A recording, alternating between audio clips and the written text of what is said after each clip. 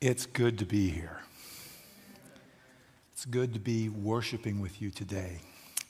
And I want to thank Hannah so much for that beautiful, beautiful song. And I want to thank the praise team and Tracy for that wonderful story, and Bob and everyone that's been here helping us come into a state of worship. As we continue in worship, I want to invite the Holy Spirit once again to be with us. Father God, we are your children in Christ. We have come united to worship you. And we are asking for an outpouring of the Holy Spirit to help us understand your great love for each one of us. And we thank you and praise your name. Amen. It was 4 a.m. in the morning when the beeper rang.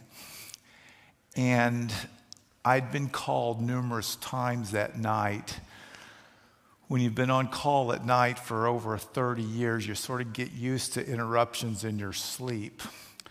And I'd been called a couple times before, but this beeper rang sort of, had to get the cobwebs out of your mind. And it was a physician from the emergency room that I knew very, very well through the years. And he says, Jim, Mr. Scott is just not doing well at all. And whenever they say that, you sort of, after the years go on, things aren't going to go as you would hope with this conversation. But he said, yes, his heart rate is running from 28 to 32, which is not good. His blood pressure is 60 to 80, which is not good. His oxygen level had dipped down into the 50 range, and he wasn't doing well. And he said, well, we've put him on oxygen, a non-rebreather mask. We're giving him some fluids. We're giving him some pressors. We're trying to speed up his heart rate with some medications. But he's not doing well at all. And we need your help. Well, after 4 years of college, 4 years in medical school, 3 years in residency, 3 years in a cardiovascular fellowship at the University of Kentucky, I had actually been prepared for this moment. And yet these years now were in the past. The time was now. The preparation would be needed, and it was game time. Our text today that we want to explore is not a large text, but I want you to carry it with you today and as we move forward. It's Luke 2, verse 52. And if you open your Bibles or your devices or whatever you bring or your memories, there's something valuable when we actually see the verse as we internalize it. And Jesus increased in wisdom and stature and in favor with God and man. We probably could stop right there, but let's give a little bit of context. Luke was a physician, and yet he was transitioning to a new phase in life, evangelism. From the Antioch area, he was Greek, highly intelligent. In fact, he wrote the book of Lucas, as well as Acts. He was a Gentile, and he wrote to predominantly a Gentile audience, and I would suspect his practice was to the Gentiles in that area in Syria. And he was a very loyal friend to Paul. And the fact that he met Paul was not by chance. The merging of his talents and the merging of Paul's talent, a Hebrew from a totally different culture who was also very gifted, was no accident. This would help their relationship in spreading the gospel to the entire world, both in that time and in our time. As Paul wrote about 1/3 of the New Testament, and Luke wrote another 1/3 of the New Testament. Together, that's 2/3 of the New Testament by these men from different cultures, different background that God brought together to work together for a cause. In Luke 2:52, Luke, a physician, describes 18 years in the life of our Savior. And Luke thought that this time period was worth mentioning. Was not mentioning in the other Gospels, but Luke thought it was worth mentioning. And if you think Luke, as a physician, as a healer, must have been amazed when he heard from witnesses about the life of Christ. The healings, the miraculous things that happened. He must just have been amazed and changed. And as a physician, I don't know what came of him, but some reason at a very young age, he decided, I don't want to be this type of physician. I want to be a different type of physician. And he transitioned into a whole new ministry. Well, these 18 years in the life of Christ, these were ministry as he increased in wisdom and stature, as well as training years for him. This time period in his life, 18 years, was greater than the 3 years that was to follow.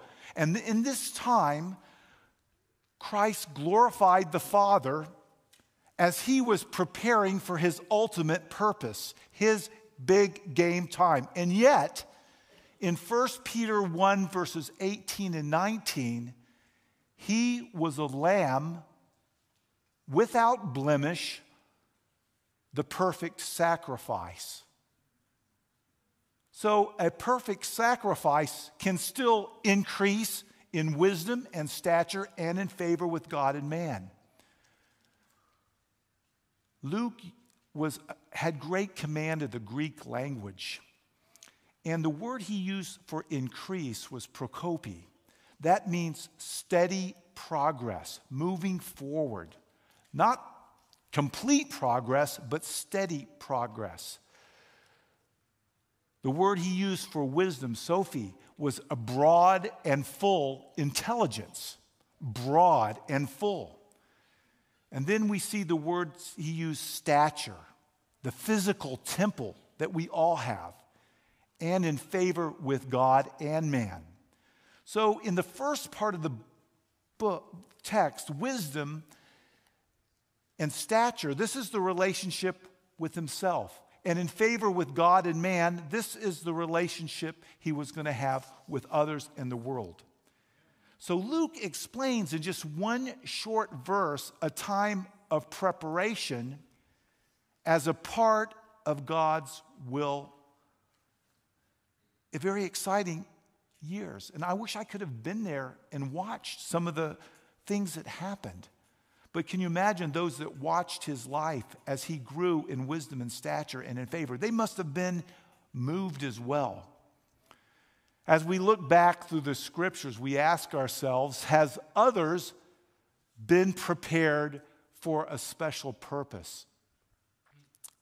I think back of Joseph, and the story is in Genesis 37, something good to read this afternoon. 22 years in Egypt. And if we remember the story, he got to Egypt, he was in a pit, his brothers were mean to him, they sold him off, what a terrible things. He started out as a slave in Potiphar's house, things didn't work out well there, he ended up in prison. Then through remarkable circumstances, he was dealing with the famine. And after that, it was his time to save his people from famine, death, and basically deliver life to his people. And I ask, in those 22 years, did Joseph increase in wisdom and stature and in favor with God and man? We move forward and think about Moses in Exodus 2. The first 40 years of his life might have been pretty good in Egypt. You know, he lived in the best house there could be, had good food to eat, had it pretty easy. The next 40 years, it wasn't so easy for him. In Midian with Jethro, he married, had a family. This was preparation time for him to deliver the Israelites out of slavery and take them to the promised land. Which begs the question, did Moses increase in wisdom and stature and in favor with God and man through the years, through his time in the herds? We think about Daniel preparing as a teenager to become integral in Babylon. Babylon, the greatest country, the greatest kingdom in the world at that time. And he was just trained for a short period of time, and yet his game time went through numerous situations, several kings, and he was showing the whole time, his game time, that the kingdom of God is eternal and God is all-powerful, the true God. Which begs the question, did Daniel increase during these years in wisdom and stature and in favor with God and man? And in this process, was this increasing in wisdom and stature and in favor with God and man a one-time thing for just a few years? Or was this an ongoing process that occurred every day of their lives? So it begs a couple questions. Why did Luke put this in the chapter? And how can I apply this to my life? Because I want to increase in wisdom and stature and in favor with God as man as well. So why? Well, the why might be from 1 Corinthians 10, verse 31. And I've already heard this verse today in Sabbath school. So whatever you eat, drink, or whatever you do, do everything to the glory of God. So the why might be an answer to the why. He put it in there is to show that everything we do, we want to do to the glory of God. So how? How do we increase in wisdom? How do we increase in stature? How do we increase in favor with God and man? So I think it's very important to start with the wisdom part, because wisdom is going to affect everything. So I'm going to give a few strategies to help us understand how we can increase in wisdom. And the first is from Proverbs 3, verse 6. In all thy ways acknowledge him, and he will direct thy paths. He's going to direct thy neural pathways in the brain. Well, how do we increase in wisdom? Well, wisdom is not necessarily intelligence, nor is it necessarily having a lot of facts. A lot of people can know a lot of things, right? Until 1900, knowledge in the world doubled about every 100 years. Every 100 years. At World War II, it was estimated that knowledge was increasing every 25 years. Every 25 years, and at that short period of time. Today, knowledge, facts, doubles about every 12 hours. Every 12 hours. And I've seen my career in cardiology over 30 years. Nothing's the same as it used to be. James 1:5 tells us, if any of you lacks wisdom, let him ask of God, who gives to us freely. So in understanding a little bit about wisdom, you must think that wisdom is nothing that comes from me. Wisdom is from God. And when we think about anatomically what part that develops in, is wisdom is developed in our brains. In the Bible, it also mentions, create me a new heart, a new brain, a new way of thinking, a new way of doing things. The anatomical part is called the prefrontal cortex. Some even have a part that they think that God communicates through us and to us called the anterior cingulate cortex. And there's been research done into that part of the brain, which that part of the brain grows when we actually worship. All inputs in life, both the passive as well as the active inputs, are processed in the brain. We have to do something with every input that comes into us.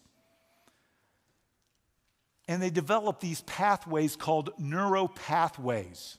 And some neuropathways are good, some neuropathways are bad. Some people think of neuropathways as ways of behavior, habits, those type of things, but I like to use the anatomic word neuropathways.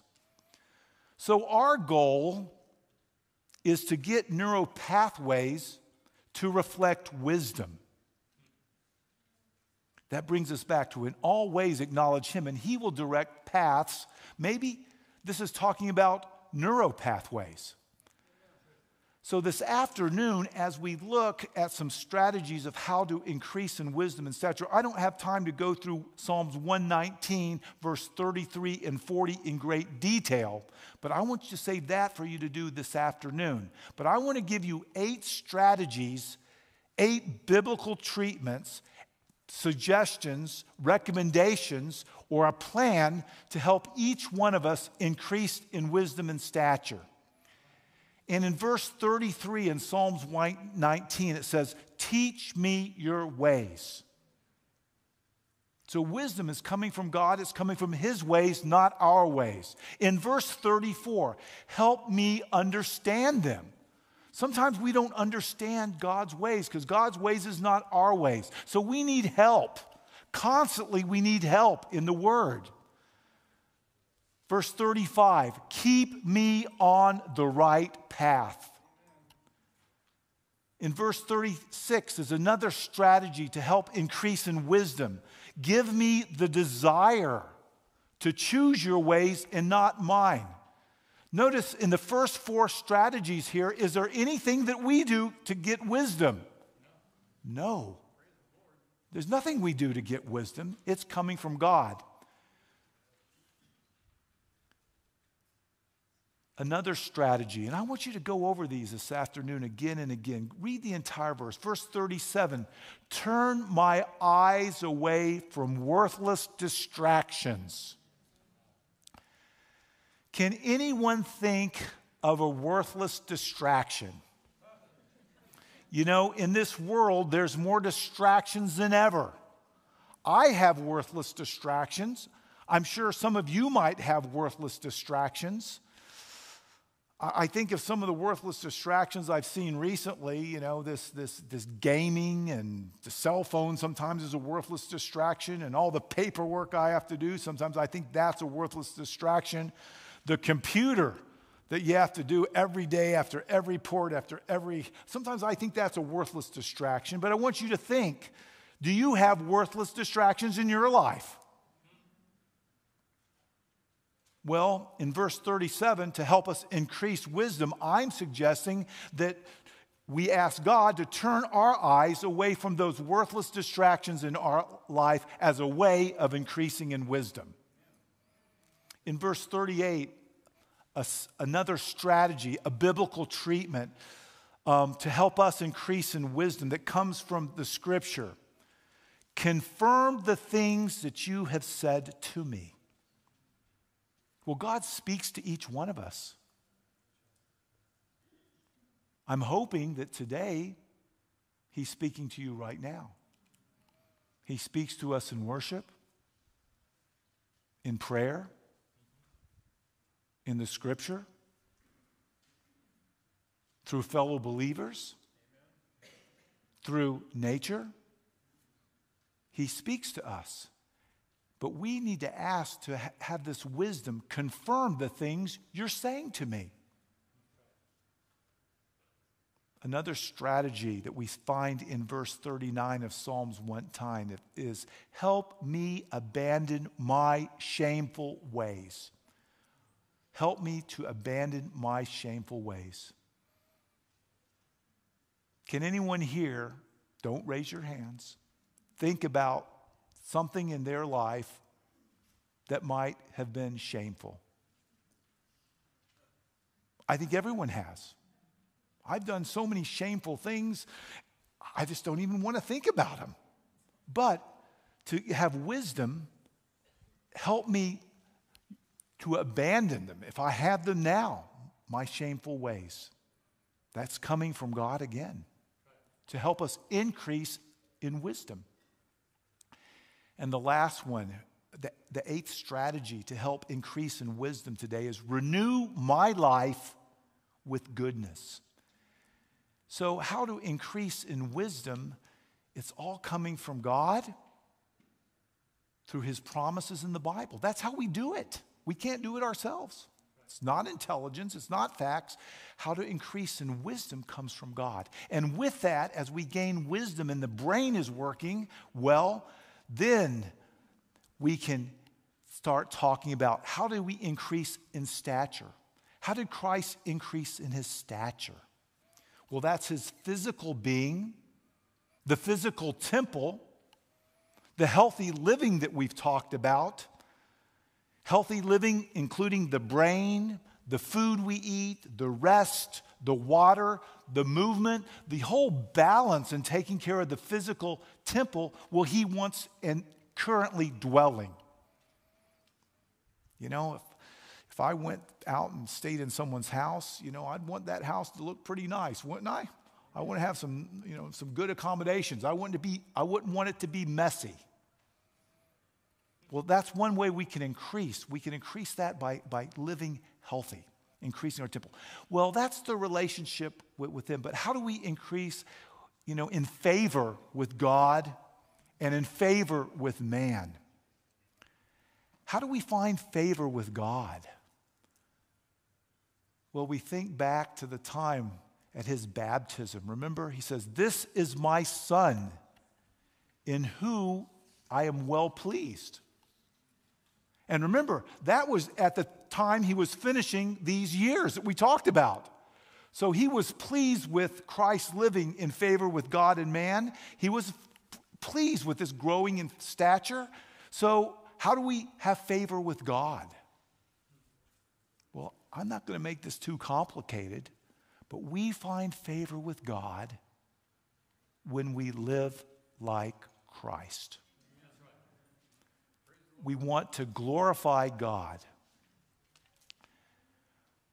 We show our love for God with obedience, with surrender, how we use our time, and basically being in relationship with Christ, the process of being in relationship.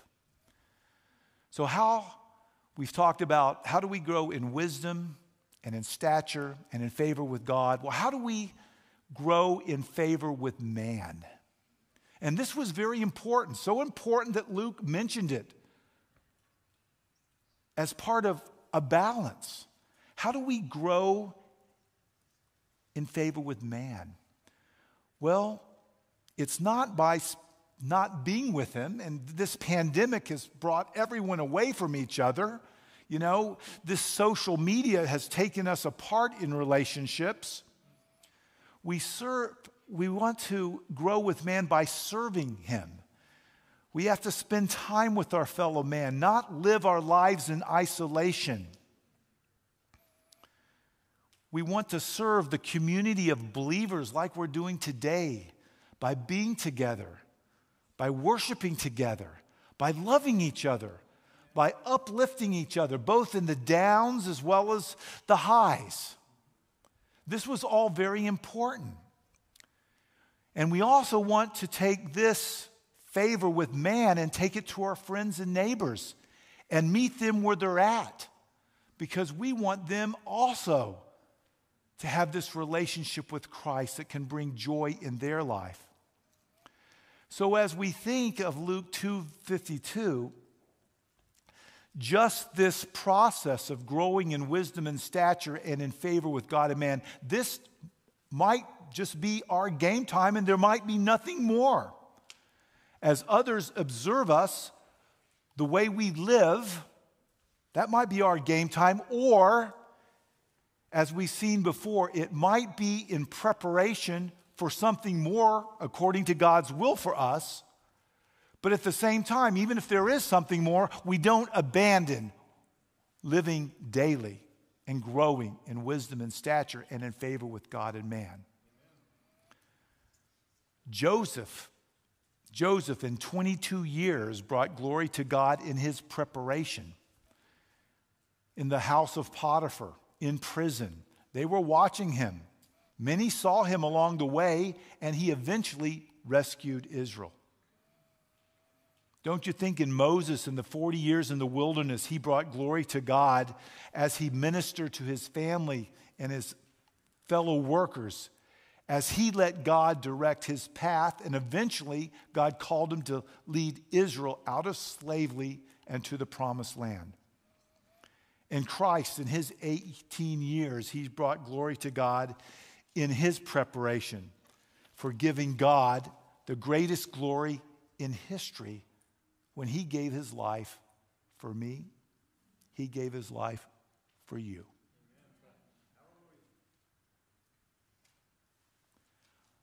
Our game time today, I want to suggest, is a process of daily increasing in wisdom and stature and in favor with God and man. I live in Chattanooga, Tennessee. It's in the southeast part of the United States, and many of you might have been there. And this time of year, football is very, very popular there. We have a group of football teams that are in a conference called the Southeastern Conference. And it's very big right now. Everyone talks about it. I guess in this area, it's probably the Big Ten football conference. And some people in Chattanooga love the Tennessee Volunteers. That's our local team. However, when you live in the border state, some people love Georgia and some people love Alabama. Those are probably the three biggest teams that people talk about. And in order to have favor with fellow man, I have to sort of meet them where they're at. So I learned a little bit about football so I can sort of connect with people. So I think it's important that we find ways to connect with people. So I've learned about football. And I found out that in the University of Alabama, they have a very famous coach named Nick Saban. And in fact, he's a coach that's won 7 national championships. And I know a little bit about it because my son goes to school at the University of Alabama, so he's taught me quite a bit as well. And in preparing the football team for a mere game, Nick Saban says it's all about the process. The process. Everyone on the team buying in, from equipment managers to the nutritionists to those on the bench who never see a moment in the game, to those that there might be called just to make one block, or also those that run and throw and catch the ball. His point is that everyone, all are needed, but it's all about the process, and everyone must stick to the process. Even if there's injuries, even if there's fumbles, even if there's interceptions, even if there's great runs and touchdowns, it's all about the process. Can the Christian life be thought of as a process? With its highs, the miracles, the blessings, the worshiping together like we're doing today. This is a high, right? Everyone here is pretty quiet. Is that the rule in Thompsonville, Pastor? Be quiet? Or can we say, praise God? The highs, as well as the lows, the trials, the physical trials, the illnesses, the sufferings, the not feeling good, the economic trials, and yes, the emotional trials. All those voices you have in your head that says stuff that you just don't want to hear. But we have a game plan. We have a process. And as you increased in wisdom and stature, in time, we're going to discover it's little about what I do,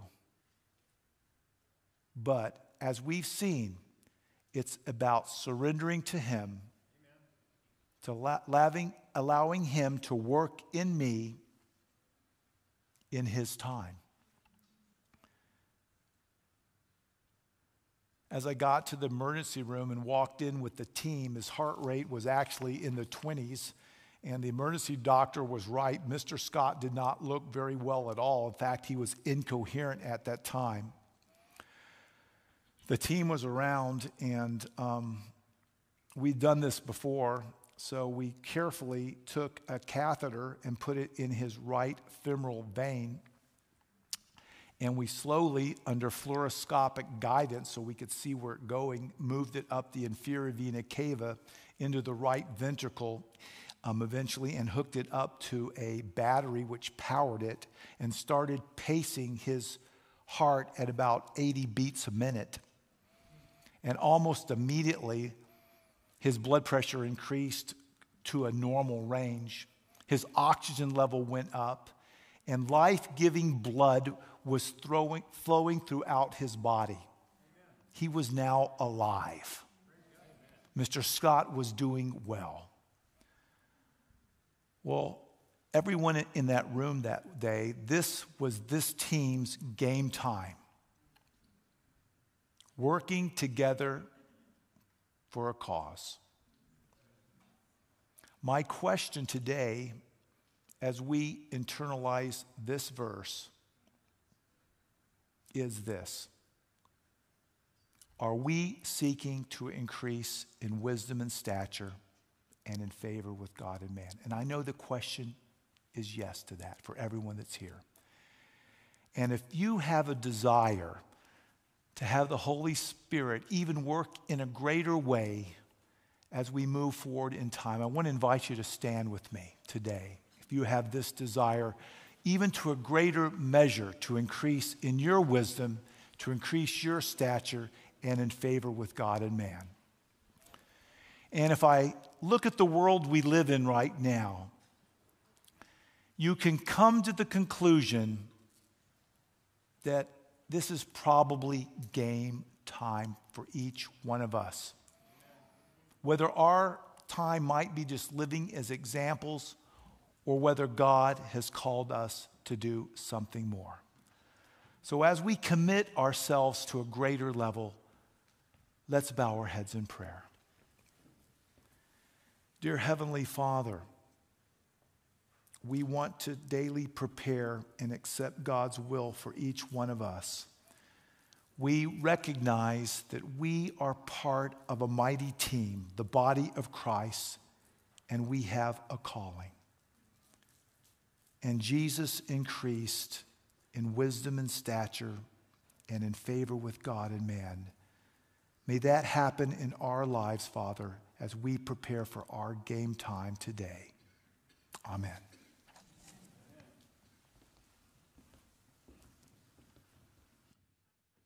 Our closing hymn will be, I'm waiting to see it on the screen. There we go, 316, Live Out Thy Life Within Me.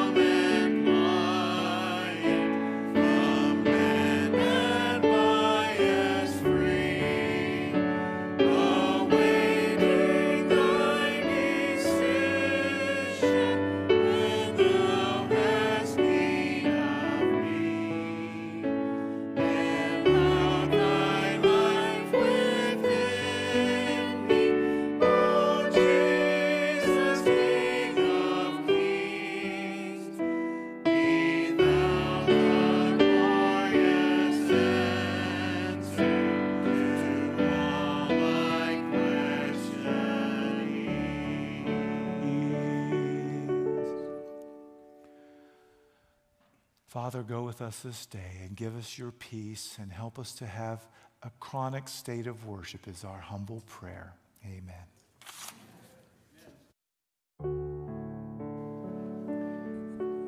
As you're being dismissed, just before you leave, will you bless this?